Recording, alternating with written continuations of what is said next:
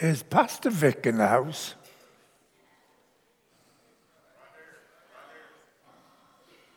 Is that you?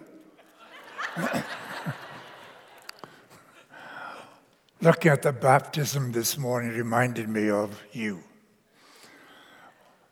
Years ago, we were in Israel, and Pastor Vic was invited, coerced, forced into baptizing folk in the Sea of Galilee about 11 o'clock at night. The temperature of the water was 35 degrees. So when he talked of it being a little cooler than they anticipated, by the time we finished baptizing about 7 or 8 people, he was blue.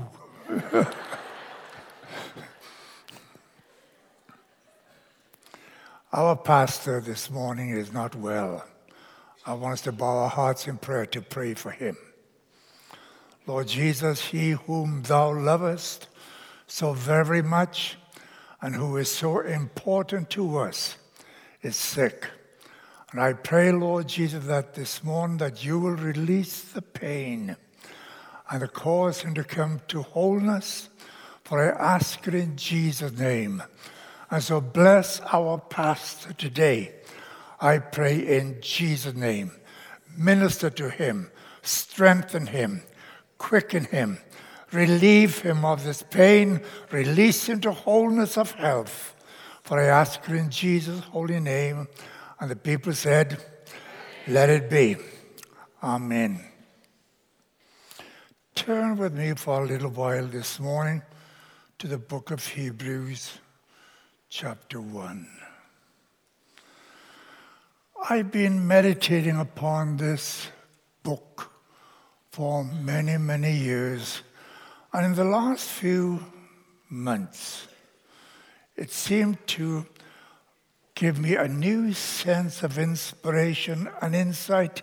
It opens up like this, reading from the New American Standard Version. God, having of old time spoken unto the fathers in the prophets by divine portion and in divers manners, hath in the end of these days spoken unto us by his Son. Something flipped in my mind a couple of weeks back while I was reading this passage, and it reminded me of an incident which took place in Bethesda many, many years ago. There was a youth rally taking place in our church, and Brad Ball, who is a brilliant artist, was going to paint a picture while a lady sang a song. And so she stood up behind the desk, ready to sing, and they had the easel and the paint and that kind of thing over there, and Brad was going to paint. And so as soon as the tape was turned on and the music began, Brad put his brush in some paint, went choo, choo, choo. And then he picked up another brush, for instance, another color paint, and went choo, choo, choo. There was a little boy sitting behind me, and he said to his daddy, I can do that.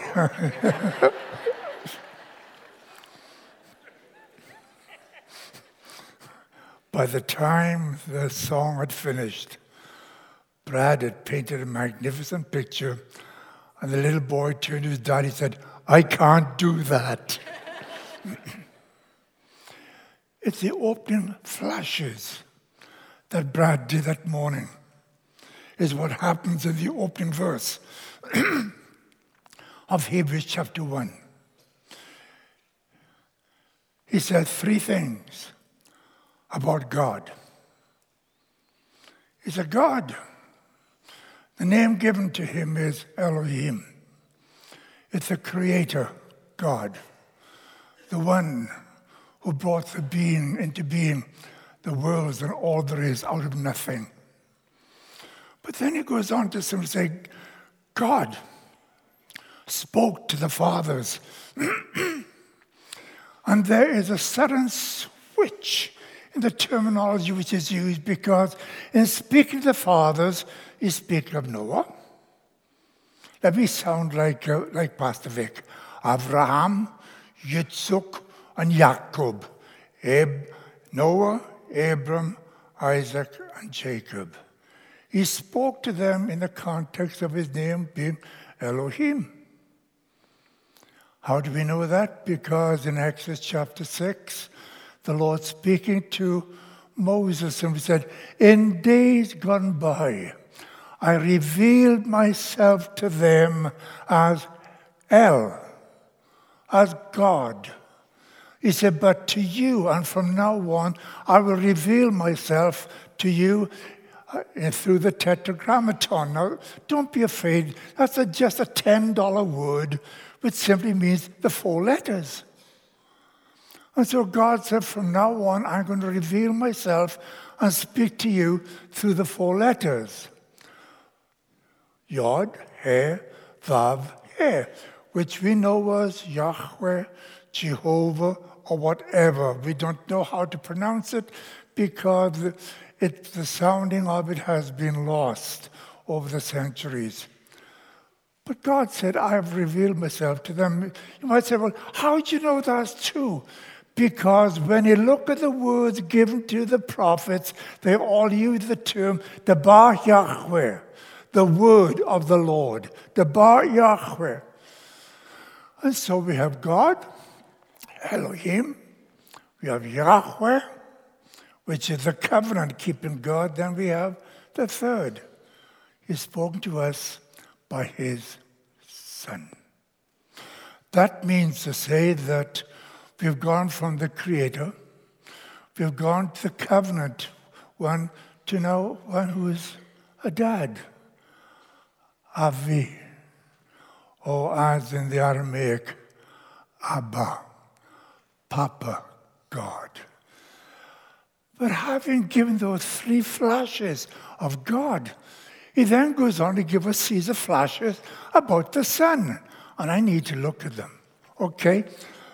When you get old, your memory doesn't click as often as it ought to.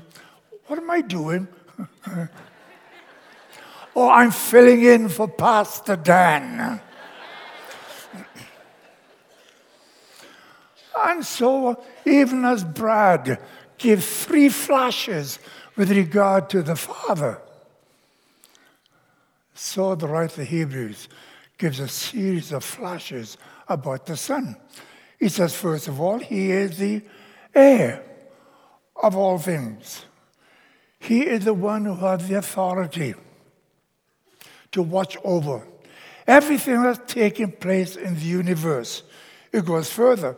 He is the agent of creation. It's through him that things came into being. That which is came out of nothing by the word of the Son. But then it goes further. He is the effulgence of the glory, which is the actual expression of his character. In the Old Testament, when you looked at God, you considered him in the context of glory. The Shekinah was the most significant expression of his presence. It was true for the tabernacle. It became true for the temple. That when God manifests his presence, there was this sense of glory. But when it comes to the New Testament, the primary expression of God the Father is not that of glory. It says, we beheld the glory of the Father, full of grace and truth, Hesed and Emet. That God is revealed now not just as this glorious, superb, spectacular, brilliant figure that's brighter than the sun, but that which is attractive, that which is compassionate, that which is loving, that which is inviting. The glory of God was repelling, but the grace of God is attracting, in which it bids you to come. no matter who you are, no matter what you've done, just come. Come to the Lord Jesus, full of grace and truth. But then it goes on to underscore the fact that having been the agent of redemption, having fulfilled the plan of redemption, he sat down. And so we have in the first 3 verses of Hebrews chapter 1, the glorious expression of what the principle of redemption, authored by God. The agent is the Son, and eventually we'll find the administrator is that the Holy Spirit. But that's beyond my scope of conversation this morning. So we talk about the Son. But then when you get to chapter 2, he makes this profound statement that all things being put under subjection. Right? But he said, we see not yet all things put under subjection. We see Jesus. In other words, as far as the principle is concerned, everything is already done. Everything is already complete. But as far as the practical application is concerned, we are still a work in progress. Now, I must be honest, I don't like that idea. I like the idea of people saying, well, it's done. Yes, it's done. To the precious blood of Jesus, the battle's been won. Yes, indeed. Yet, in my heart, in my life, the battle still rages. And so Hebrews gives us an insight of what he has already done. But then from chapter 2, verse 9, what he's now doing. And to the end of chapter 2, you have this brilliant expose of the current ministry of the Lord Jesus. I want to talk to you for a little while about that this morning. Because the Lord is active in his church. The Lord is active in our lives for the glory of his name. Can I say amen? The prophet Zechariah gives a series of pictures about the Lord Jesus Christ in his messianic ministry to Israel. And we know that what he will be to Israel, he already is to the church. The way that he will ultimately function in ministry to Israel, he's already functioning in ministry to you and to me. And so Zechariah in chapter 10 gives uses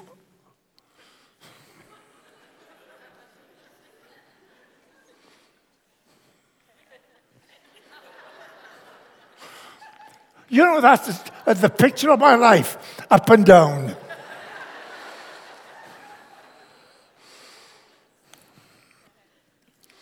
He uses 4 pictures to describe the future ministry of the Lord to Israel. And the 4 pictures that he uses are operating in the church right now. The first one, it speaks of Pinah. It's translated corner, cornerstone. It speaks of a foundation. Jesus is our rock on which we stand. He is our rock in which we hide. is a shelter in the time of storm. And what Zechariah is promising Israel, that there's coming a time when Jesus, the Messiah, will be this to them. I want you to know that we understand that Jesus is this to us. He is our foundation stone. He is that which holds the corners together. I had coffee with a young guy a few weeks back, and he's a real intellectual. And I get intimidated by intellectuals because I'm not the sharpest guy on the block. And there he was waxing eloquent of how his faith was no longer relevant and no longer operative. So I listened to him, and I think he was trying to get me to doubt. And I looked at him, I said, who are you listening to? What voices are ringing in your ears? So he began to name some of the philosophers, I read them years and years ago. I didn't believe them then, and I certainly don't believe them now. In fact, much of their philosophy is just frivolous imagination. And so I said to him, that's the reason why your faith is faltering. You're listening to the wrong voice. He said, what do you mean by that? I said, well, the Bible says, faith cometh by hearing, and hearing by the word of God. I said, if you allow the word of God to come through you both these years, it will certainly overcome the doubts which have been raised by people who don't believe in anything. He looked at me like a calf looks at a new gate.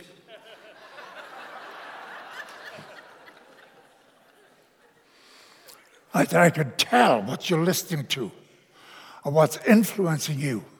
I said, but if you'll allow the Word of God, it will begin to impact. It'll begin to become a foundation stone upon which you can stand and upon which you will live for the rest of your life. I said, these philosophers, they rise and fall. They have to change their opinion as science develops new things. I said, but the word of the Lord, it stands. Hallelujah. It stands. But he goes on to give another beautiful picture. Only this time it's not just pinna, yorthaid. And the yorthaid is translated nail or peg. Now, I'm glad for having a foundation. But what about a peg? Well, in ancient times, the peg had a twofold reason for being. Number one, it held things together. And so when they were building a hull of a ship, for instance, they would put the board and then they would fasten it with pegs.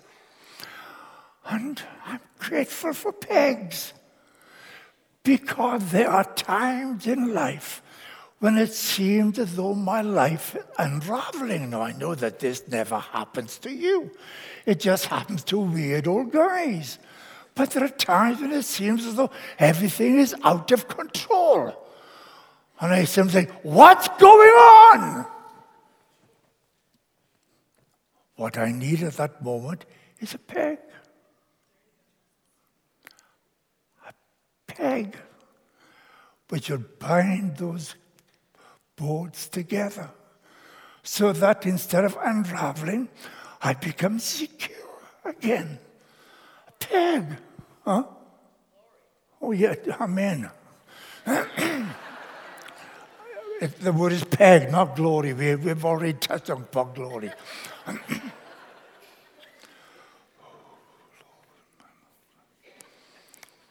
Forgive me, Lord. You hear that from me oftentimes. Peg. But pegs are not only things to hold things together. Pegs are used upon which you fasten things. Isaiah speaks of the glory of the fathers hang on a peg or hang on a nail. And I thought that was interesting because it underscores to me that no matter what's taking place, my future is secure because it's hung upon a peg. And the name of that peg is Jesus. No matter what's taking place around about me, I'm secure because of the peg. I've hung my life upon the peg. I've hung my life upon the one. In fact, it's either translated peg or it's translated nail. And I certainly have hung my life upon the place of the nail. He was wounded for my transgressions. He was bruised for my iniquities. The chastisement of my peace was upon him, and by his stripes I am made whole. I have fastened my life. There's an old gospel song.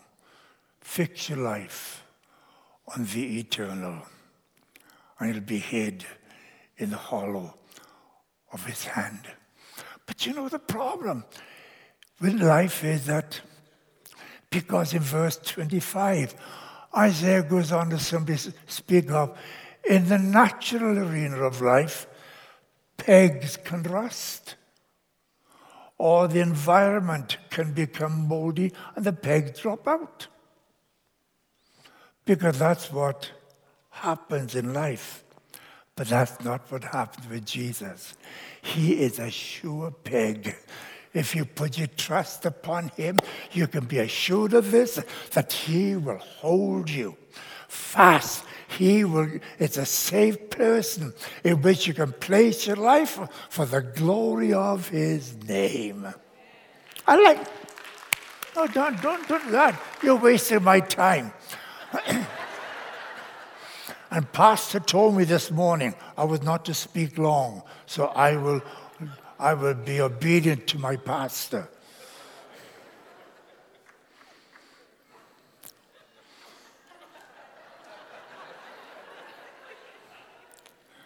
I found Pinna, Pastor heard. But then he gives another term. He speaks of a bow. And theologians have debated this issue. What does a bow mean? I submit to you, it represents the defensive mechanism which is given to Israel in the days that are yet to come, when Messiah is their king. He will defend them. I like that. Because that's what happens in life. Jesus is my defense.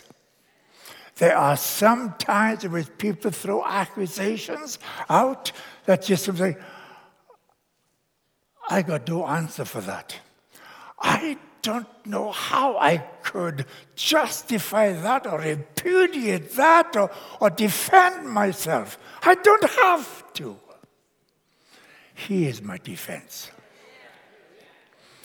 Jesus is my advocate, that no matter what the accusation is which what Paul says in Romans chapter 8, who is he that condemneth? Well, we know who he is. It's either the devil or the agent of the devil, always finding fault, always picking holes. But you know, you don't do that in the presence of God. You just do that to his kids. You know, Mary's a grandma. And I tell you what, it's a lot more fun being a grandparent than it is being a parent. I think being a grandparent is God's reward for having been a parent. and survived the expression. Being a grandparent, you can spoil the kids and say, oh, no, go home to mama. Or feed them candy until they become hyperactive and say, it's your kid.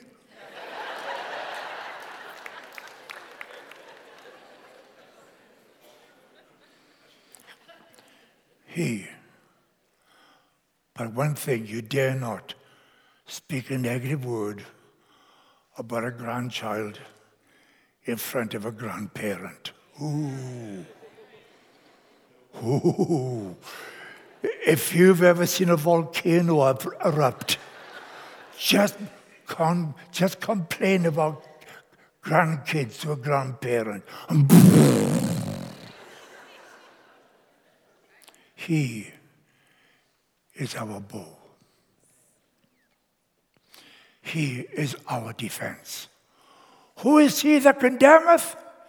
It is Christ who died and he rose again. That when the enemy comes in like a flood, the Spirit of the Lord shall raise up a standard against him. My friend, it's important for us to know he's our foundation. He's our peg. He's our defender. He gives one more picture, and I need to quit. It simply speaks of being, it's translated ruler. The one who reigns in one's heart, the one who reigns over one's life. Friend, if your life seems to be out of control, hear me this morning. It's not. It's in his hands. Now, when the enemy comes in like a flood, the Spirit of the Lord raises up a banner or raise up a standard against him. You can rest assured of this. I don't understand what's going on. I don't have to understand what's going on. I just have to understand and love him. Ruler. I close. Many years ago, I was invited to speak to a gathering of theologians and philosophers of the Catholic Church. And so I worried, I sweated about the whole thing. And so when I turned up at the event, as I walked in, the man who'd invited me, I knew him quite well, and we were quite friends. We'd prayed together quite a bit. And he said, now, I want you to know, Reverend, I love that word. I hate that word with a passion. Only he's Reverend. And he said, I want you to know, Reverend, you're not going to preach. So, hallelujah. Thank you, Lord. He said, that's going to be a question and answer kind of a period. It's going to have just a time for interaction together. He said, the people you're going to be talking to, they don't really appreciate sermons. I thought, oh, what on earth have I got myself into? And so for 2 hours, we interacted.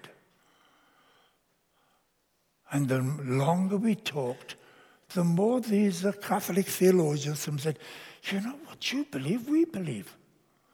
We believe in the virgin birth. So we believe in the redemptive power of Jesus Christ.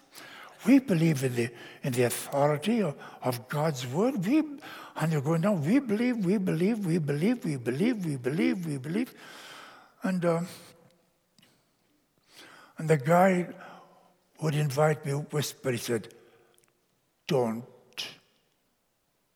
whatever your intention or impulse is, do not make an appeal. I hadn't thought of it, but now that you dropped it in my head.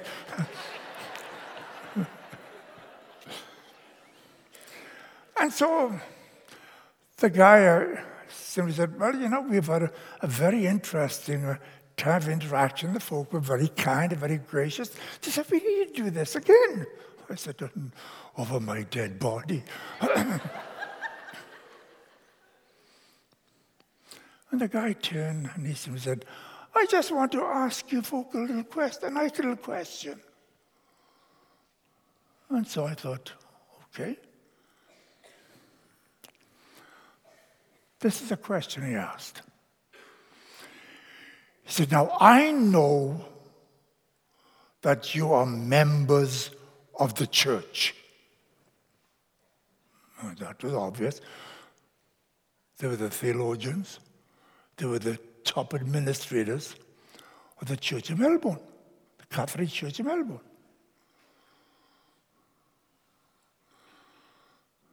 And he repeated, I know that you are members of the church.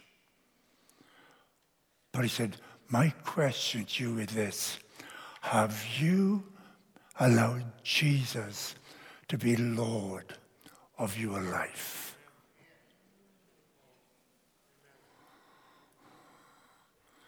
There was a professor who was sitting on my left hand. She blinked, and tears began to come down her cheeks. There was one of the top theologians, and his lip began to quiver. Altogether, there were about 60 people in that room. And this bishop friend of mine said, now would be a good time for us to simply say, Lord Jesus, thank you for giving us the privilege of being in the church. But now, please become Lord of my life. He said, how many of you would like to do that?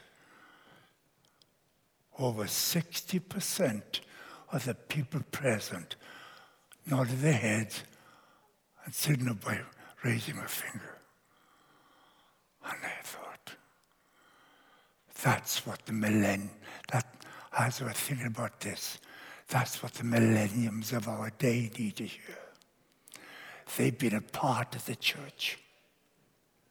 Some of them like it, some of them don't. But it's not just being a part of the church. Has Jesus become Lord of your life, as well as God of your salvation? The moment that you do this, He'll become your foundation. He'll become the peg on which you can place your future. He'll become your defender against all evil. And He will rule your life for the glory of His name. God bless you.